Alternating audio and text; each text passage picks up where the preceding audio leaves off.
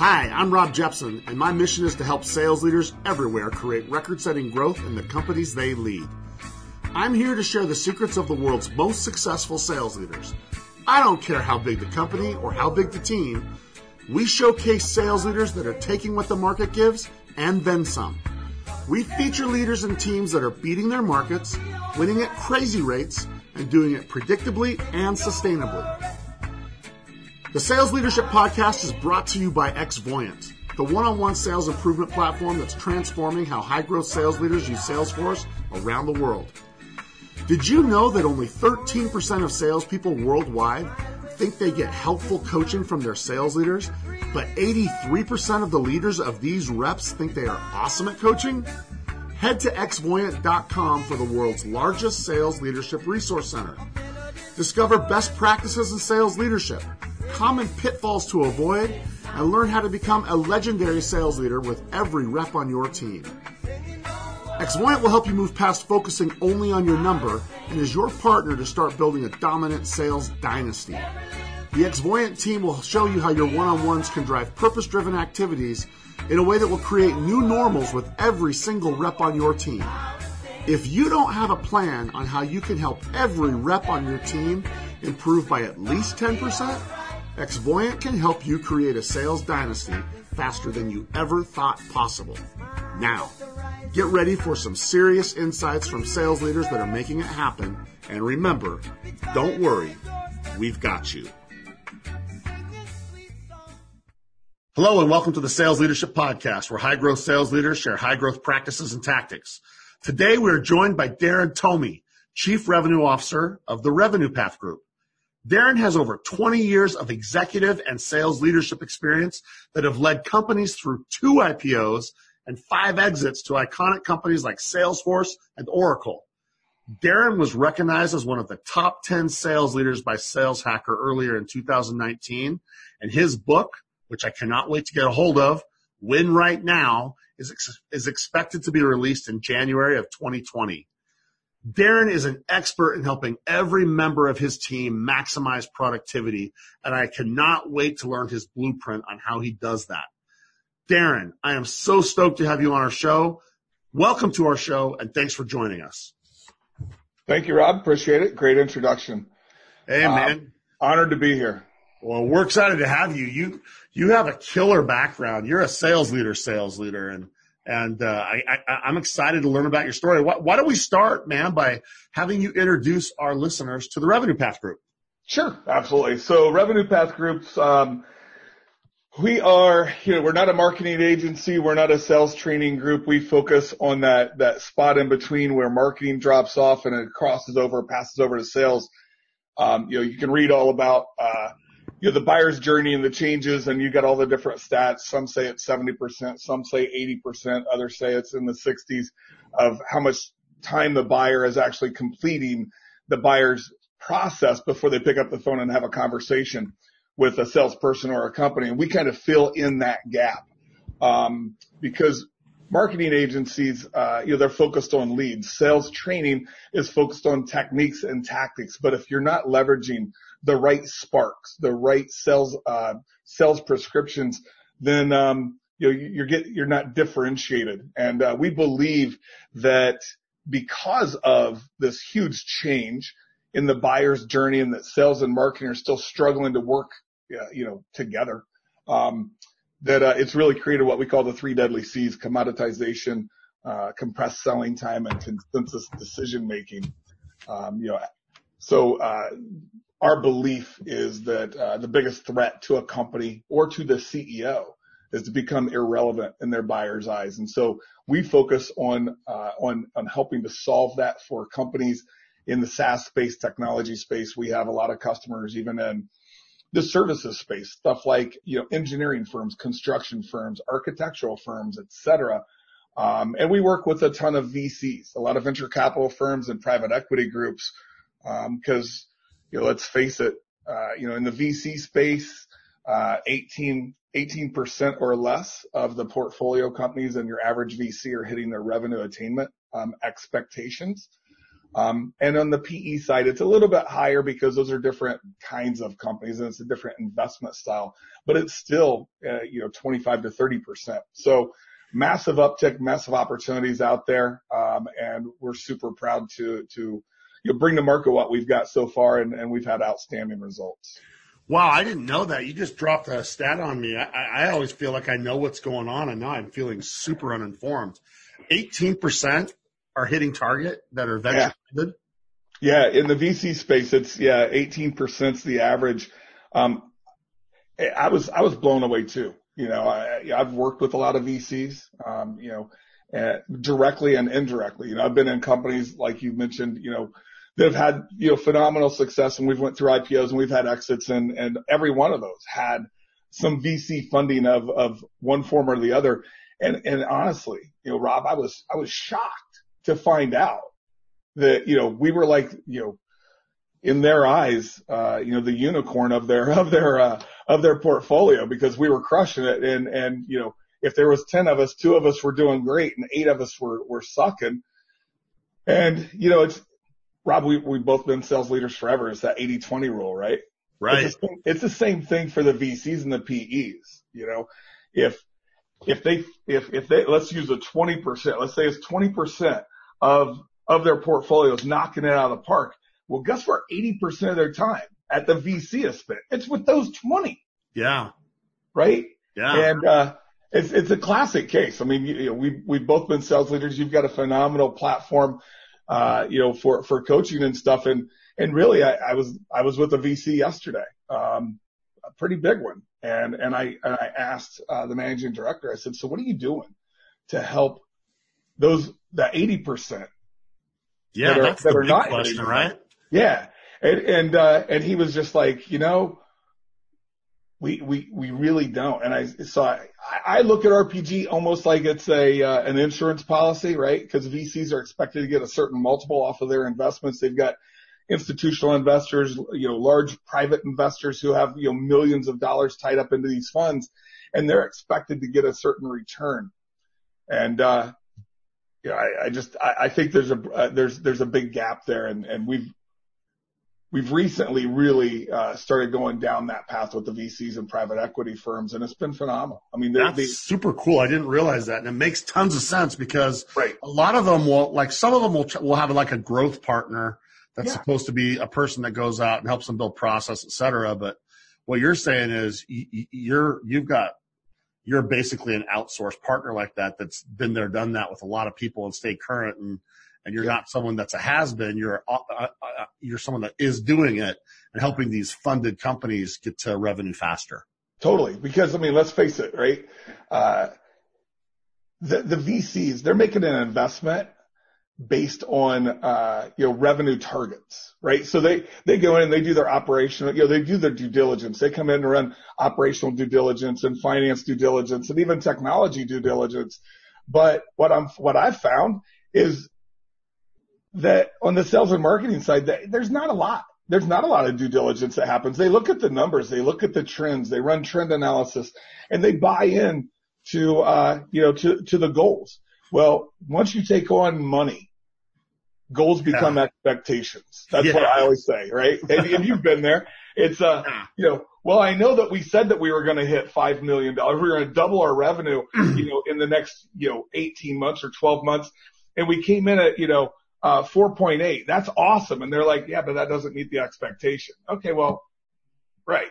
So, it's a different game. The other thing that I found to be really interesting, and this came out this week, I was up in Chicago, for the Salesforce Connections conference and also meeting with customers and prospects and a couple VCs. And I was in a meeting on Monday afternoon with a VC, and, you'll love this, Rob, because he's like, they had 20, 30 companies in their portfolio. And he goes, well, I've got there's several opportunities that I see immediate need for. And I said, great, but how many of your CEOs or their CROs or the head of sales do you feel like would raise their hand? Yeah. And come and say, I need help. We're really struggling, right? I mean, you're the venture, you're the fund, so you're where their paychecks at this point in time come from. And he started laughing. So, it's a tough spot. But I think, it's a tough spot for them, for the VC, because they don't want to come in heavy handed, but at the same time, they need to be, resource focused. And we're starting to see more and more of that, people like OpenView, OpenView Venture Partners up in Boston, they've created the lab. And we're seeing more and more of that, and we fit tremendously well there with, Devin McDonald and Scott, Maxwell and the whole team. And we're seeing that kind of application get put towards RPG, cause, every one of the VCs has, their technology expert or whatever who goes and looks at the stack and says, this is good, this is bad. Right. Kind of investment you're going to have to make, capital investments, et cetera. But they don't really have that for sales and marketing. And if they have a growth partner, I'm thinking of my dear friend, Doug Landis of Emergence Capital. Yeah. He can only spend so much time with each, portfolio, company. Totally true. Yeah. I don't know Doug. I would love to meet Doug. But Emergence is someone who's high on my radar. But we have a private equity group, that we do business that we have 4 of their 7. They only have 7 companies in their private equity, but their operating partner is a guy named Jeff Tobin. The private equity group is, Mill Pond out of Boca Raton, Florida. And they're phenomenal. They're awesome. They're, super great to work with. And Jeff has said multiple times that, he is the operating partner. So he's the guy who's out there, in the weeds, rolling up his sleeves, helping them figure out strategy, process, et cetera. But that's where it stops, right? And so then he leaves. It's kind of like, bringing in a consultant who comes in and says, okay, here's what you should do now, go do it. They leave, and then everyone goes back and does their job. Yeah. Yeah. So I get it, dude. I get Revenue Path. I think our listeners get it. I want to make sure we have enough time to get into what you do, but I still want to so let's just very high level, very quickly.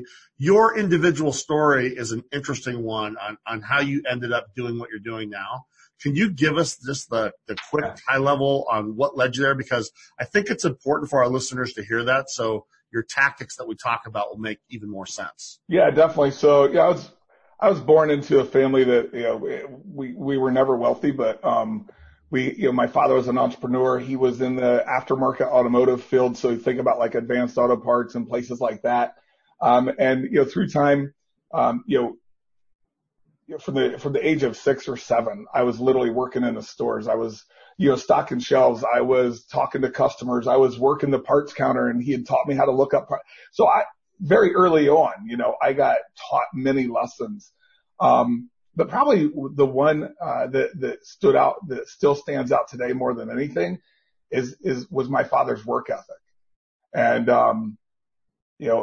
one of the, there's always mottos, and one of mine that I've always lived by is, hard work beats, talent every time. I wasn't a well-educated person, but I've busted my ass, and I've outworked a lot of people, I went to 11 different schools growing up because my father, being an entrepreneur, every time he would go and open a new location, we would have to go and move to where that location was.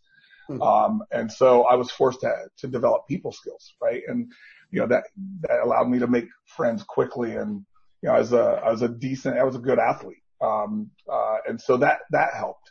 I started my first, I kind of, out of school, I played baseball in the minor leagues with the Pittsburgh Pirates straight out of high school. Nice. And and then I went into corporate America and was with GNC, right?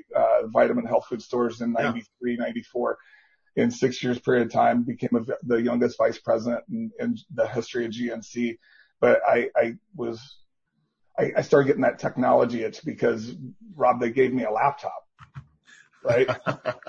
And I thought, this is the coolest thing in the world. And so I kind of got the itch there, and I left because, I was working 70 plus hours a week, busting my ass, covering, everything from Chicago to Dallas. I had 1,700 retail locations and all those teams, and I loved it. But at the same time, I was for the amount of time and energy and effort that I was putting in, I wasn't making great money. As a, 26-year-old, I probably felt like I was rich, but I just knew there was bigger and better things, and I kind of got that technology taste. And so 2001, I started my first company on my own. And it was called Dream 3, which was, an interesting play, right? Everything has an acronym. This was digital resources, empower all members, missions, all ministries, members, and missions, right? So, it was all about, the Christian faith and it was cool. It was a very disconnected world. And so my mission there was really to help drive connectivity between members, their ministries and missions globally. Okay. And we did great, grew it from start to, grew it to 62 employees and, had over 3,500 paying customers. The Assemblies of God, was our largest customer. We had, over 2,000 of their ministries and churches and state agencies, et cetera, were all using it. And I ended up selling, the company in 2004.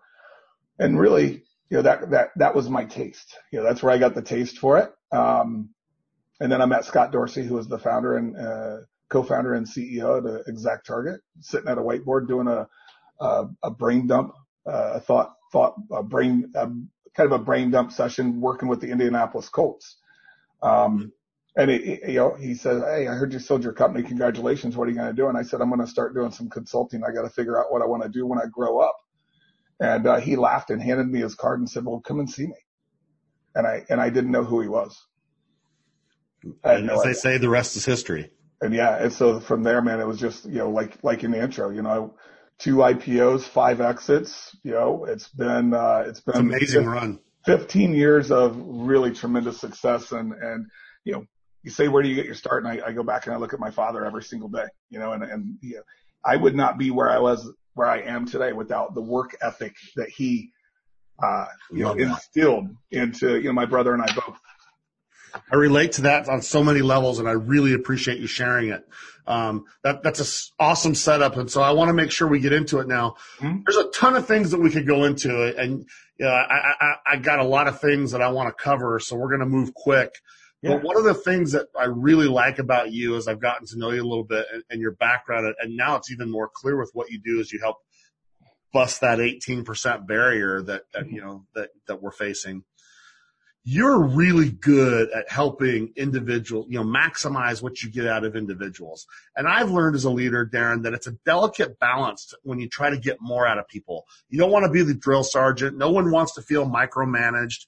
How do you get more out of people? How do you drive productivity without people feeling micromanaged, but instead having them feel inspired? Yeah, it's great. There's a gentleman named Dwayne Poole. He was our VP of sales operations at ExactTarget, and going back to late 2004, early 2005. He really what he would do, what Dwayne did, and I adopted, and I've obviously evolved it since then, was on an individual basis. First and foremost, everyone is an individual. They have different motivation goals and stuff. I try to, get into the individual's head and understand what is it they're looking to achieve, what is their end game, and then you have to create a plan around it. So my focus is, I'm not a guy who cares about how many calls or how many emails or that stuff. I'm looking at productivity metrics. And, what I care about is, in order to hit your number, right? Not my number, but your number, to achieve the things that you want to achieve in your life as an individual, let's work backwards, right? And so we'll understand, whatever the average contract value is, this means this is how many closes you have to have. This is how, if this is your individual win rate, this is how many deals you have to have, in the later stages, right? Proposal and plan negotiations. And I just work backwards with everyone, and I put together really their account plan, if you will. But my focus is on productivity. So where my measures are more focused is, meetings, right? Because meetings are productivity, they're action oriented. And so while the meetings are like my leading indicator, right? So if someone is not meeting, or is shy of their number, the first thing I'm looking back at is how many meetings have they had in the last 45, 60 days, whatever it is. And then working with them to get those. If that continues to fall, then obviously I do track, the activity side, because it's Scott Blazinski, who's like my mentor, and he has been for a long time. He always said, inspect what you expect, right? You have to have the data to inspect what you expect, but you don't micromanage. If we're hiring professional salespeople, we should not have to say, you need to be placing, 40 calls per day, and you need to be sending out 120 emails. Like, we shouldn't have to do that if we're hiring the right people, training the right people the right way, and coaching them to show them what success is. If they're not motivated enough to do it on their own, then they're not going to make it on my team. So you say two things that I want to dive into. And so this is happening. It happens on every freaking show. We start going into places. I love what you said. Two things jump to my mind. The first one is, so I get what you're saying. The inspect what you expect is a phrase that's been around, and I love that your mentor's given it with you. But no rep wakes up in the morning wanting to be inspected. Fair to say? Nope. Totally agreed. And so you've found a way to, yes, have that inspect what you expect, but you've tied into their personal aspirations, which as a leader, I think is that thing you got to be able to do. But that's easy to say and hard to do, because salespeople have to think you're authentic, that what you really are doing is trying to help them hit their aspirations rather than just get what you need to get out of them. Totally agreed. Any advice you can give our leaders on how you build that kind of a relationship where they really think you're authentic in that regard? Well, there's a couple of things, right? If they're single, it's really about them. If they have a family, it's about their family. Right? So in other words, if I'm working with someone on my team and they're 26 years old, they're single, it's a male, they're looking for something that's of tangible in nature, right? So we'll determine what that is. Is it a Rolex? Is it a tag? Is it a new car? Or you can send me any of those three, and we'll be great friends. Exactly, right? And so what I literally will find out what that is, and what the gap is between where they're at today financially and where they need to be in order to afford that new car. And then we build that into their plan, right? So my number is my number, but their number becomes a lot higher than mine. Does that make sense? It totally makes sense. And what that is. By doing that, I will literally go and put a watch. If it's a tag, I'll go and find a generic looking tag and say, here it is. It's on your desk every day. You're looking at this, or we'll set it as their screensaver, right? Or their desktop background. Literally drive it home every single day, because this is what they said they want, not what I want. This is what they said is their definition of success. Now, it could be, a family. It could be a person, that's, married and has a couple kids, right? And they a new family, and they want to get into a new house, but they don't have the income to do so today. Okay, great. So what's that gap? Yep. Right. And let's work together to make that gap. And I'll tell you, Rob, the thing that I've seen, really drive that the best is to include the spouse. You want to talk about getting grilled, right? You want to talk about, a forecast review. I think you called it, earlier in our discussion, before we got into the Dirty Harry effect.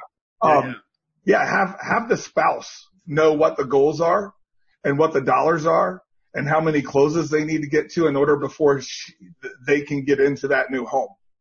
Yeah. So I love it, because what you're doing, you're describing a way to individualize, which I believe doesn't happen often enough in leadership and coaching, that you actually are tapping into the individual needs, goals, wants. But maybe more important than that, you got to know that for sure, you're creating an individual approach to get there. There's different pathways to the top of the mountain. Some go straight up and some need switchbacks, right? That's totally correct. And so I love how you said you reverse engineer. You talked about reverse engineering the metrics, and that's the right use of metrics. I love that approach. Any kind of tips you'd give our listeners on maybe a couple things to be sure to do so you can build that relationship, and maybe a pitfall that you might want to watch out for that you don't fall into that can blow the whole thing up? I mean, the thing where I've always had the most success in this is you're getting the buy-in of the individual. And you're correct. It is not a team thing. This is a one-on-one exercise that you run with every individual.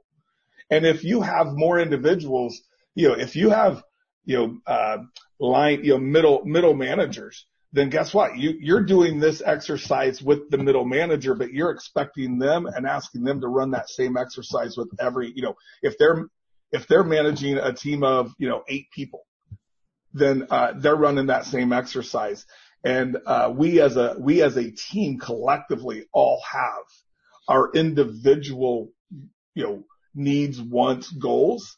And we as a team collectively, are chasing those. We're working towards those, and we want every individual to get their own. Because if they all get their own, we all win. So the pitfall that you run into is, sometimes success, is challenging for people.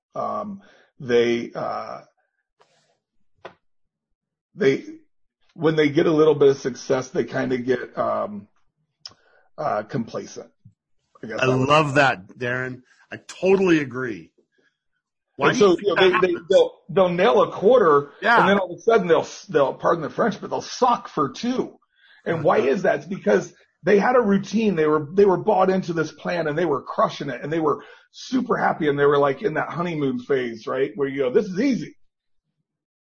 And then you go, and then you take that second step and you go, man, this is really challenging, but, here I just, a month ago, just met with Darren, and I just met with Rob, and we all agreed we're going to do this. So I got to push forward because I got to get that car. I got to get that watch. And they go through, and next thing you know, 2.5, 3 months in, they're crushing their number, and they become, and so now it's like, well, this is a routine. This is easy. And then the start of the next quarter comes, and they get a little complacent, right? Because they get distracted, right? The next big shiny object.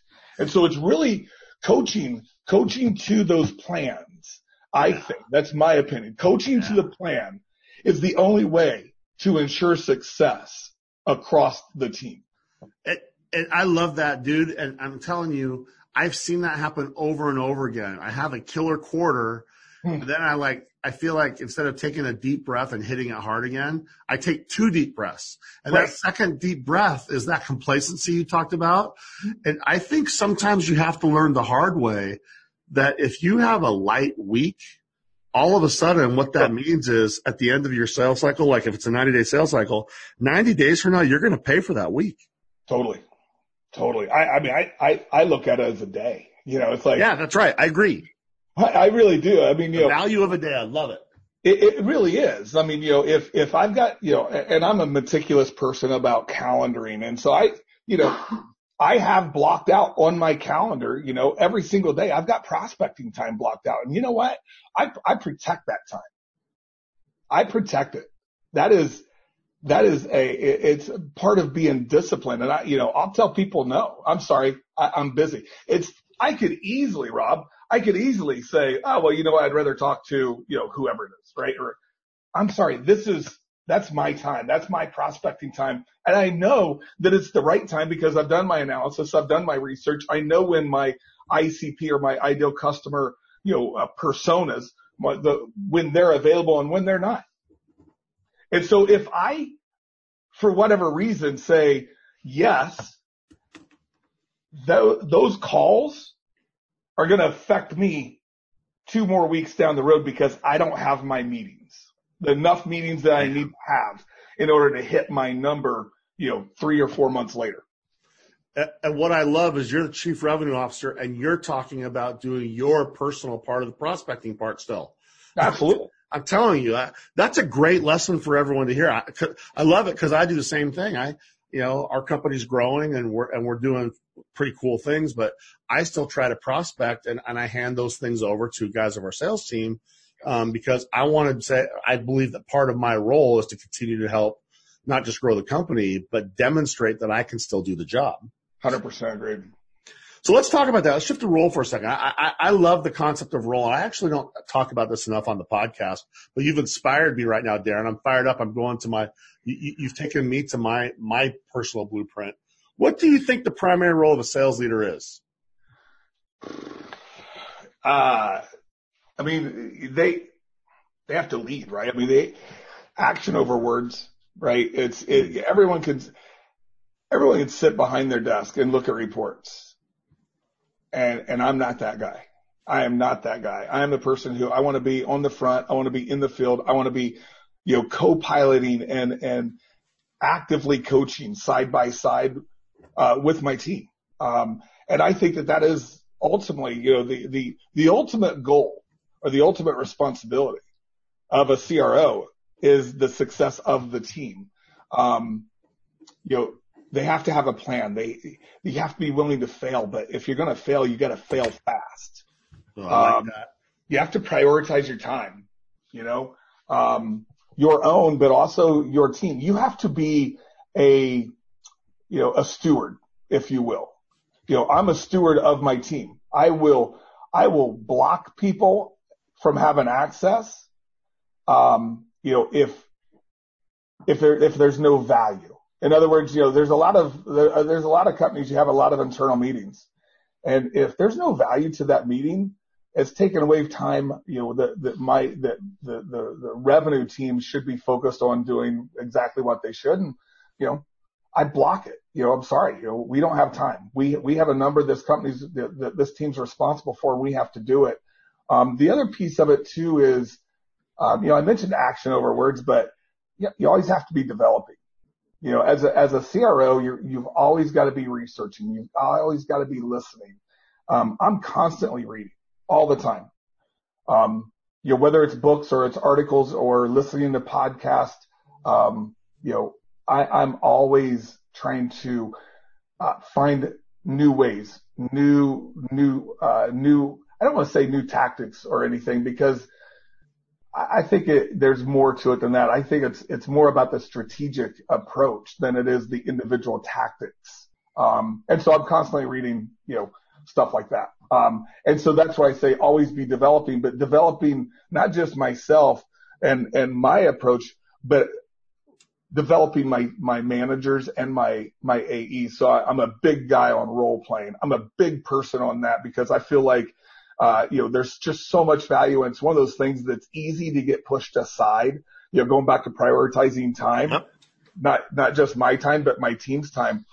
Huge fan of role playing because, I think it's one of those things that, the better you can present in front of your peers, the better you're going to be in front of strangers. So, there's no harder audience on a presentation than A, your own, or B, your peers. Yeah, see, I love that. So here's my next question then as it relates to role, because you've talked about some things that take time. You've talked about time blocking. You've talked about some really important topics. What would you say to the sales leaders that are listening to this show right now? Because there's a lot of them. Some of them are going to be saying, man, I'd love to have individualized stuff like that, but I'd love to be a co-pilot of their success, like you just said, man, but I just don't have time. I'm just too busy. What would you say to because you've probably heard that from sales leaders say, man, I just don't have time for this. What do you say when you hear that?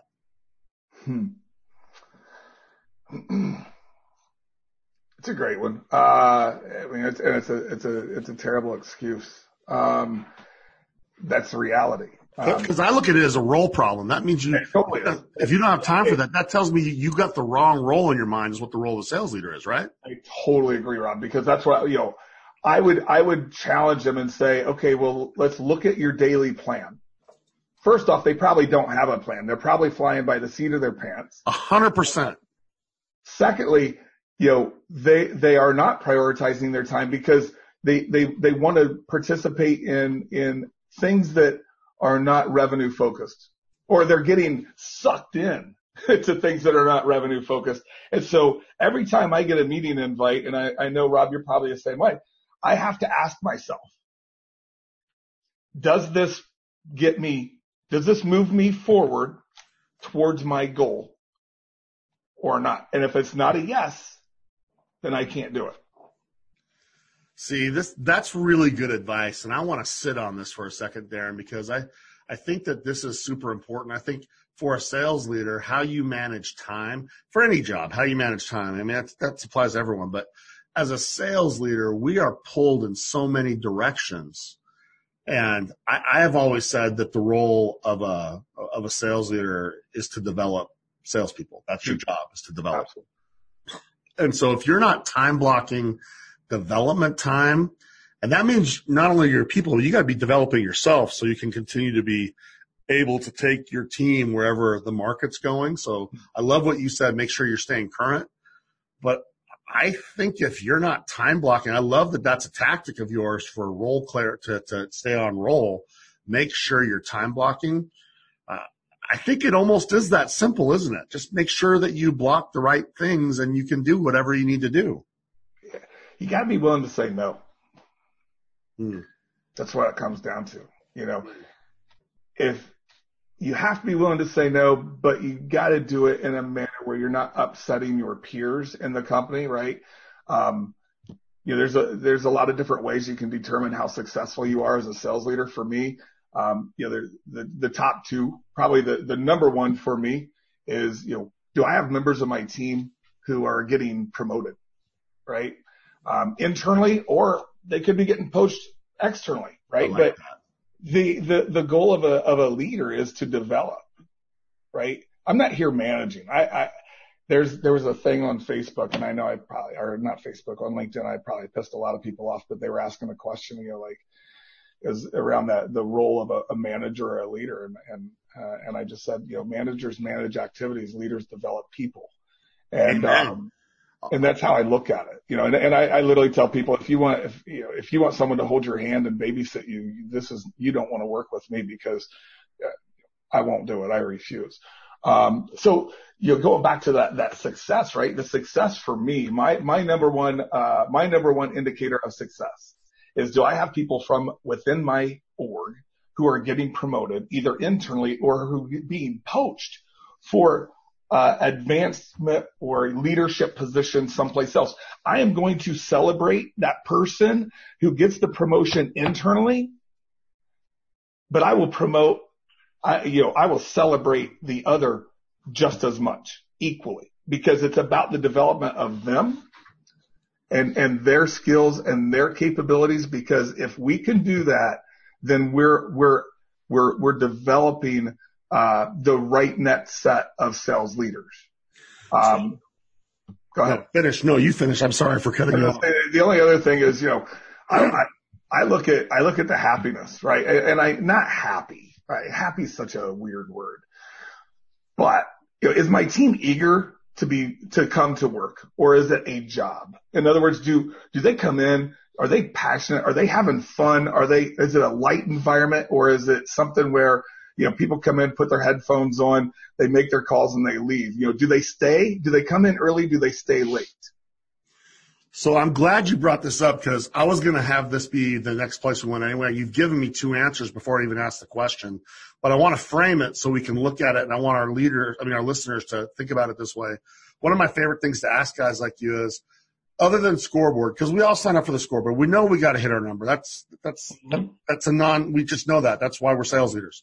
How do you know when you're having an impact as a sales leader? You've just given me two. Yeah. Are they getting promoted? And then I like that happy factor. Like, what's up? I mean, it's one of those things. It's like, it reminds me of what the senator said about pornography. When he said, "What's the definition of pornography?" He said, "I can't tell you what it is, but I know it when I see it." and same thing with the happy factor. It might be hard to tell you what it is, but I know it when I see it. Yeah. Those are two really good answers that I don't think any of our other guests have ever given us. Because ultimately, I love that happy factor. You got to be that guy that built that great culture. And if you've got what I call Fred Flintstone syndrome, where 5 o'clock hits and it's yabba dabba doo and everyone slides down the dinosaur tail and off they go. Right. You built a shitty culture, right? Totally agreed. Yeah. And that is the happy factor. It's like I said, I love it when I show up to the office, or, with a remote team, I log into, Slack or Skype or whatever the hell we're using, and there's already people at 7:00, at 7:30 who are logged in and they're busting ass. And I see stuff, through the CRM where they're already, got a lot of things going on, or they're pinging me as soon as they see me coming on saying, I've got these meetings today. Can you help me with some prep time? Are you available right now? And it's outside of their hours. That to me tells me that person is not just happy, but they're passionate. They're passionate for their own individual success as much as they are for the team, obviously.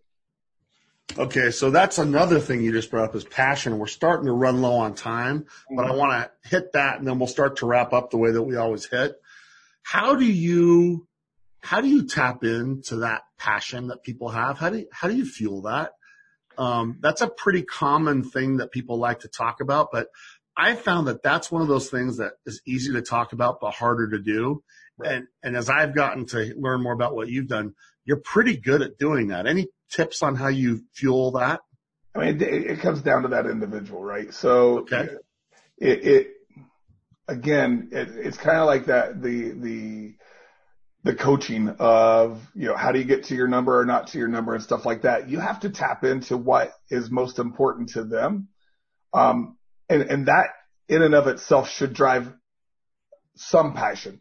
But at the same time, like when I talk about passion, I talk about people who wake up every day and they're eager. They want to be there. I talk about, I'm passionate about a lot of things. I'm passionate about the success of my team. I'm passionate about the success of my kids. I'm by nature a passionate person. And I think that you have to look at that in your interviewing process, right? So, it's one of those things that I believe you can identify whether someone is there for a job or they're there because they're passionate about the cause, the why you of your company. And if they're not, then are they ever really going to reach their full potential? So I think you're dead on. I love that. That whole passion quotient is one of my favorite things to dig into. I appreciate you pulling that up and sharing that as another thing to look for, because you're right. If you hire for people of passion, they aren't just passionate at work. They're passionate in every part of their life is what I've found. Have you seen similar things or do you see it differently? No, I totally agree. 100%. And, in the interview process, there's a couple questions I always like to ask if they get far enough along in the interview process. I'm also a person, again, time blocking. I will absolutely shut down an interview very quickly, fail fast, right? So I do the same thing with prospects. I'm sorry, we don't share the same beliefs. Let's just go the other way before we spend any more time together. So, but if I'm in an interview, one of the things that I love to ask when I get to a certain point, it's usually towards the end of the interview, is I love to ask the question, tell me about something you know a lot about and explain it to me in 3 minutes or less. That's killer. See, now you just keep taking me through the whole structure that we wanted to talk about. That's one of the rapid fire questions that we always ask at the end is, what's your favorite interview question? So we'll skip that one in the rapid fire. No one has given us that answer before. Yeah. Something that you're passionate about that you can tell me about in 3 minutes or less. Right. And think about that, Rob. One of the things you're looking to do is to understand it. I don't care if they want to talk to me about baseball. I don't care. I want to see on the spot, how fast can they talk about something in 3 minutes or less, break it down from this complex 30-minute chat to 3 minutes in a systematic way. That fires you up, by the way, right? That makes me go, damn, I want to learn more about that. Yeah. I didn't know that. Tell me more. I love it. Right? Because that's what they have to be able to do in sales. That's a killer answer to what I think. Like, by the way, just so you know, that's a question that our listeners asked me to start asking on here is, hey, Rob, will you ask the guests what their favorite interview question is? Yeah. We're going to end up making an ebook around, the sales leaders' best interview questions. And this one that you just shared will absolutely make that book. That's a great one. I love that because you're now getting a lot of things. You're going to find out if they're passion people or not. You're also going to learn a lot about their communication skills. There's so many things that you gain from that question as I just sit there and process it. I agree. I love it. I mean, like I said, it's like my go-to, but it's the pass or fail for me. It's a 1 or a 0, man. So, hey, so everybody that's going to go apply, or either Revenue Path Group or any of the companies that they're working with where you're helping with the interview process, be ready for that one, guys. Yeah. So let's go to the first one. We're now, you've thrown me into the rapid fire part of the interview, Darren. Right. And so that was question 2. We're gonna back it up a second, go back to question 1 now. I can't wait to hear your answer to this one because I'm so, I just love your approach to what you do. The toughest leadership challenge you face, how do you face that down? So for me, what was my toughest one? Yeah. So great one. Either your toughest one that you've seen or just the most common one that you see I don't care how you look at it, either your personal toughest leadership challenge or the one that you see most commonly. I don't care. I know your perspective will be interesting. Yeah, no, I mean, so the toughest is when, you get brought in to, into a really bad situation and you have a very short window to prove your value, right? Because, define a short window for our listeners. I've been put into those scenarios where I had 3 months or less. I've been put in 3 months? Yeah, which is like an unrealistic, right? Dang. Run from that, brother. Run from that. So, yeah. But, most of the time, you get 12 or 18 months. And there was one time, back in 2012, a VC, brought me into one of their portfolio companies. They were 4 years into their investment. This company, had went through 3 CEOs, probably 8 VPs, 8 heads of sales. They were losing $300,000 a month, right? So absolutely just bleeding capital. The VC basically said, go in and make it right. Make it right the ship. But we need to sell. We need to position for an exit in 18 months. And so, went in, went through, analysis, looked at how they were spending the money, where they were spending the money, all the different variables you can imagine. And,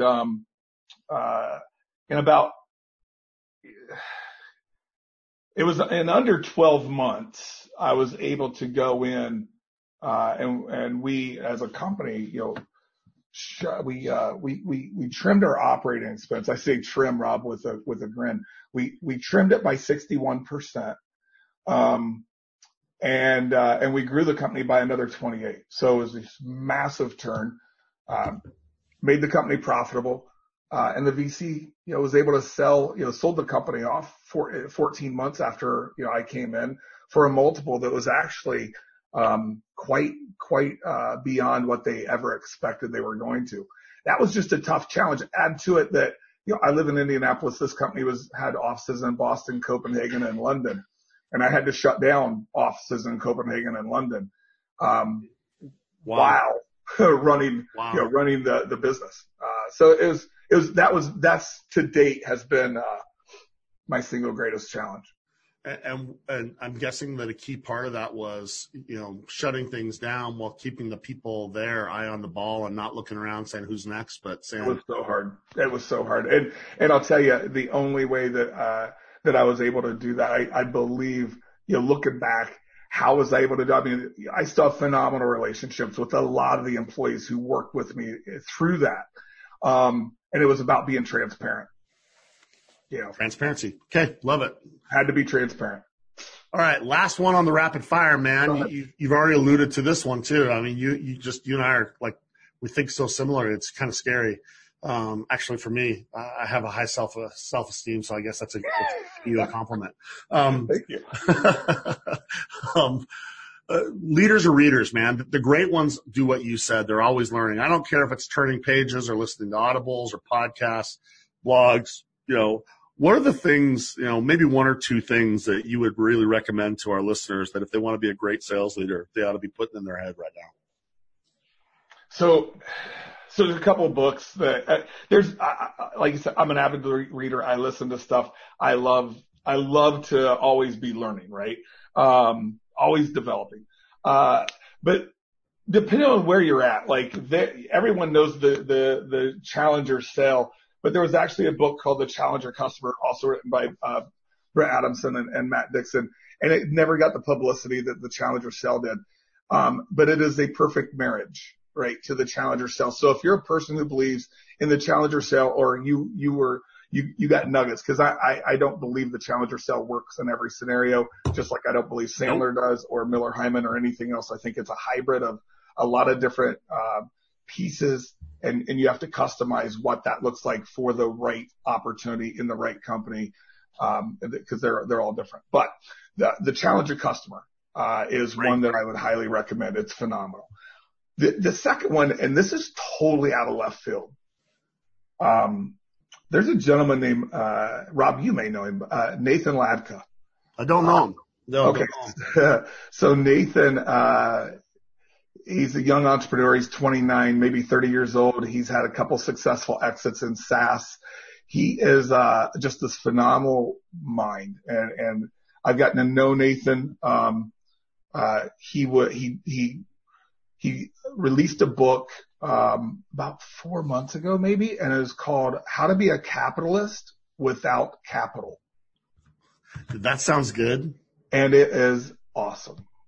All right. It's on the Wall Street Journal. It's number 3. I just ask everyone out there, like, I'm not saying this because I've become friends with Nathan. I say this because, honest to God, that book has challenged so many things that I do. The thing that I pulled from that book more than anything is systems.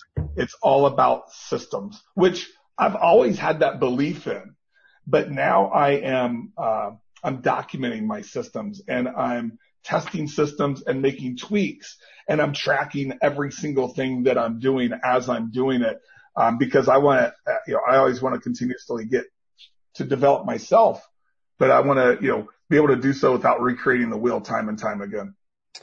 That's a great piece of advice. We've talked about systems on this show, and for you to have a book that helps them understand that, that's a great suggestion. Listen, we are over time, but it was worth it because I just love your energy. I love your passion. I love the insights, man. You've been a killer guest. We're so glad that I could bring you to our listeners. For our listeners that want more, man, how do they continue the conversation? How do they get more of you? How do they get more of Revenue Path Group? And what's the ways that they can connect to you? Yeah, absolutely. So obviously, I'm on LinkedIn. Just look me up at Darren Tomey. It's DarenTomey.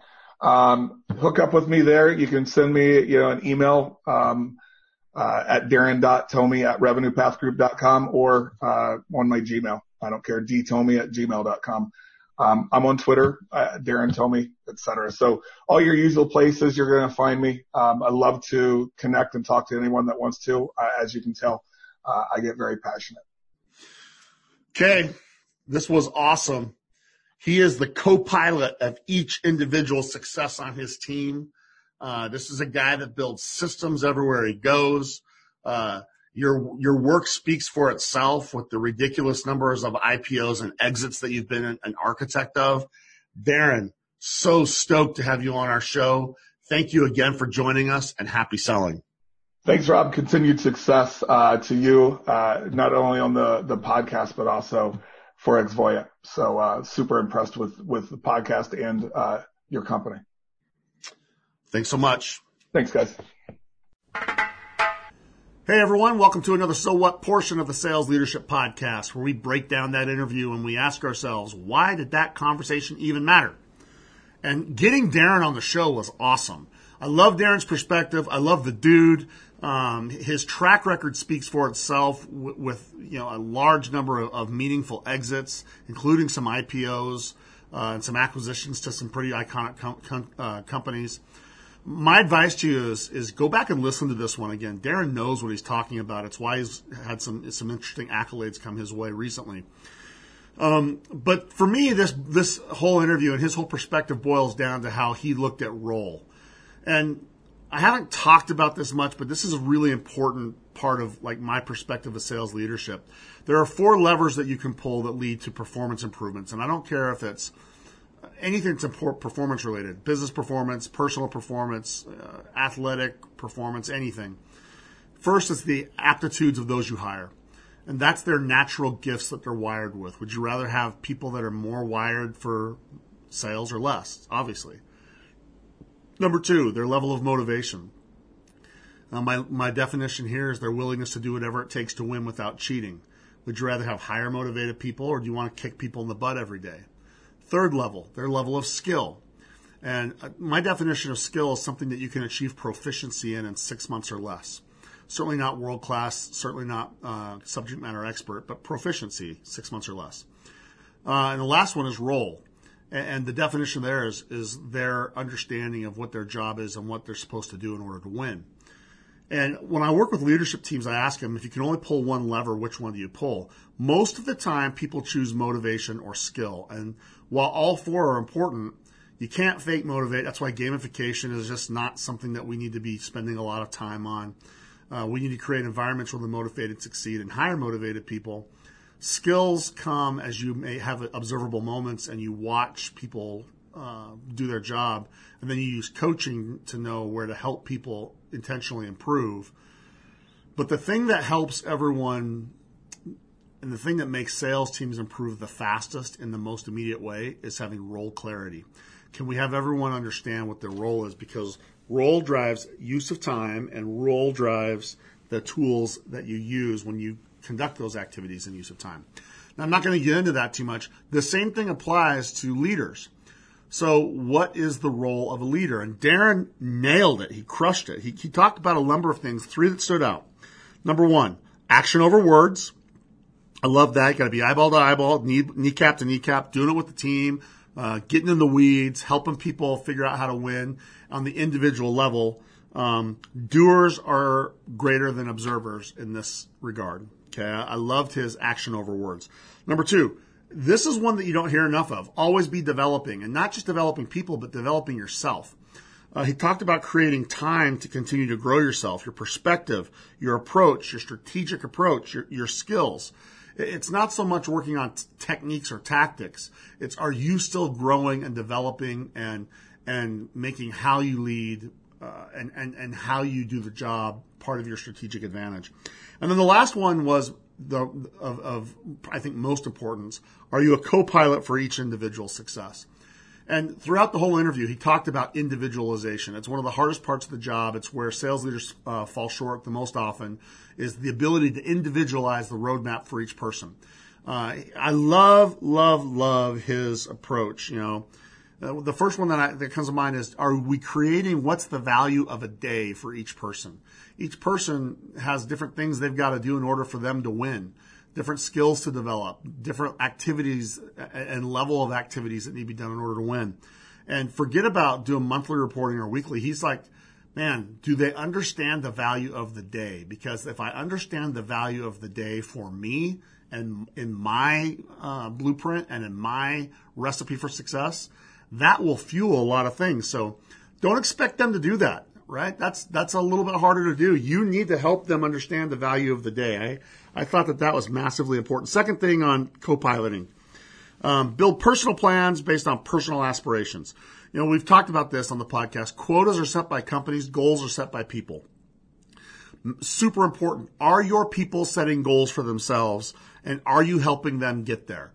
This is not a group activity. This is not a team meeting. This is one of the reasons why one-on-one coaching is so important.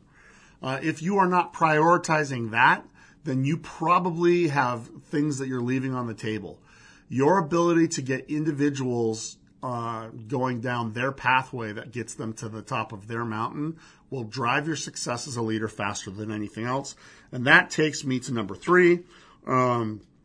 Really, are you individualizing not just what the plan is, but are you individualizing what you look at? I love how he started this. One of the first things he talked about, activity metrics are not as great as productivity metrics. And so he's looking at the productivity leading indicators more than the activity lagging indicators. And if you feel like you have to drive people, then either A, you got the wrong people, or B, you haven't tapped into their aspirations. Listen, there's a lot there. Go listen to this. Those things around role, it makes it obvious why Darren's had tons of success. You need to sit down and ask yourself, how am I executing on the role of the leader? Is my primary role about developing people? Because I loved when he said, managers manage activities, leaders develop people. Okay? Are you developing people? You know, that's when you create the happy factor. That's when you start having people not slide down that dinosaur tail at 5 o'clock or 6 o'clock or whatever, and people are out of there. We have the responsibility for creating a culture with that strong happy factor that he talked about. And to finish Darren's perspective, great coaching creates great culture filled with that happy factor because people know that they're going places that matter to them and they have a co-pilot that's helping them get there. I hope you go back and listen to this. I hope this one fires you up. Darren, you crushed it. Thanks for joining us. To each of you, thanks for listening. Keep those ratings coming. Keep those requests coming. And as always, don't worry. Just execute because we got you. Don't worry about a thing. Thanks for joining us for the Sales Leadership Podcast, your weekly pipeline to the most successful thought leaders and rainmakers in sales. Make sure to check out additional episodes at salesleadershippodcast.com. The Sales Leadership Podcast is produced by Brian Jepson and is sponsored by Xvoyant, the modern sales leadership platform for Salesforce.com users. You can visit Xvoyant at xvoyant.com.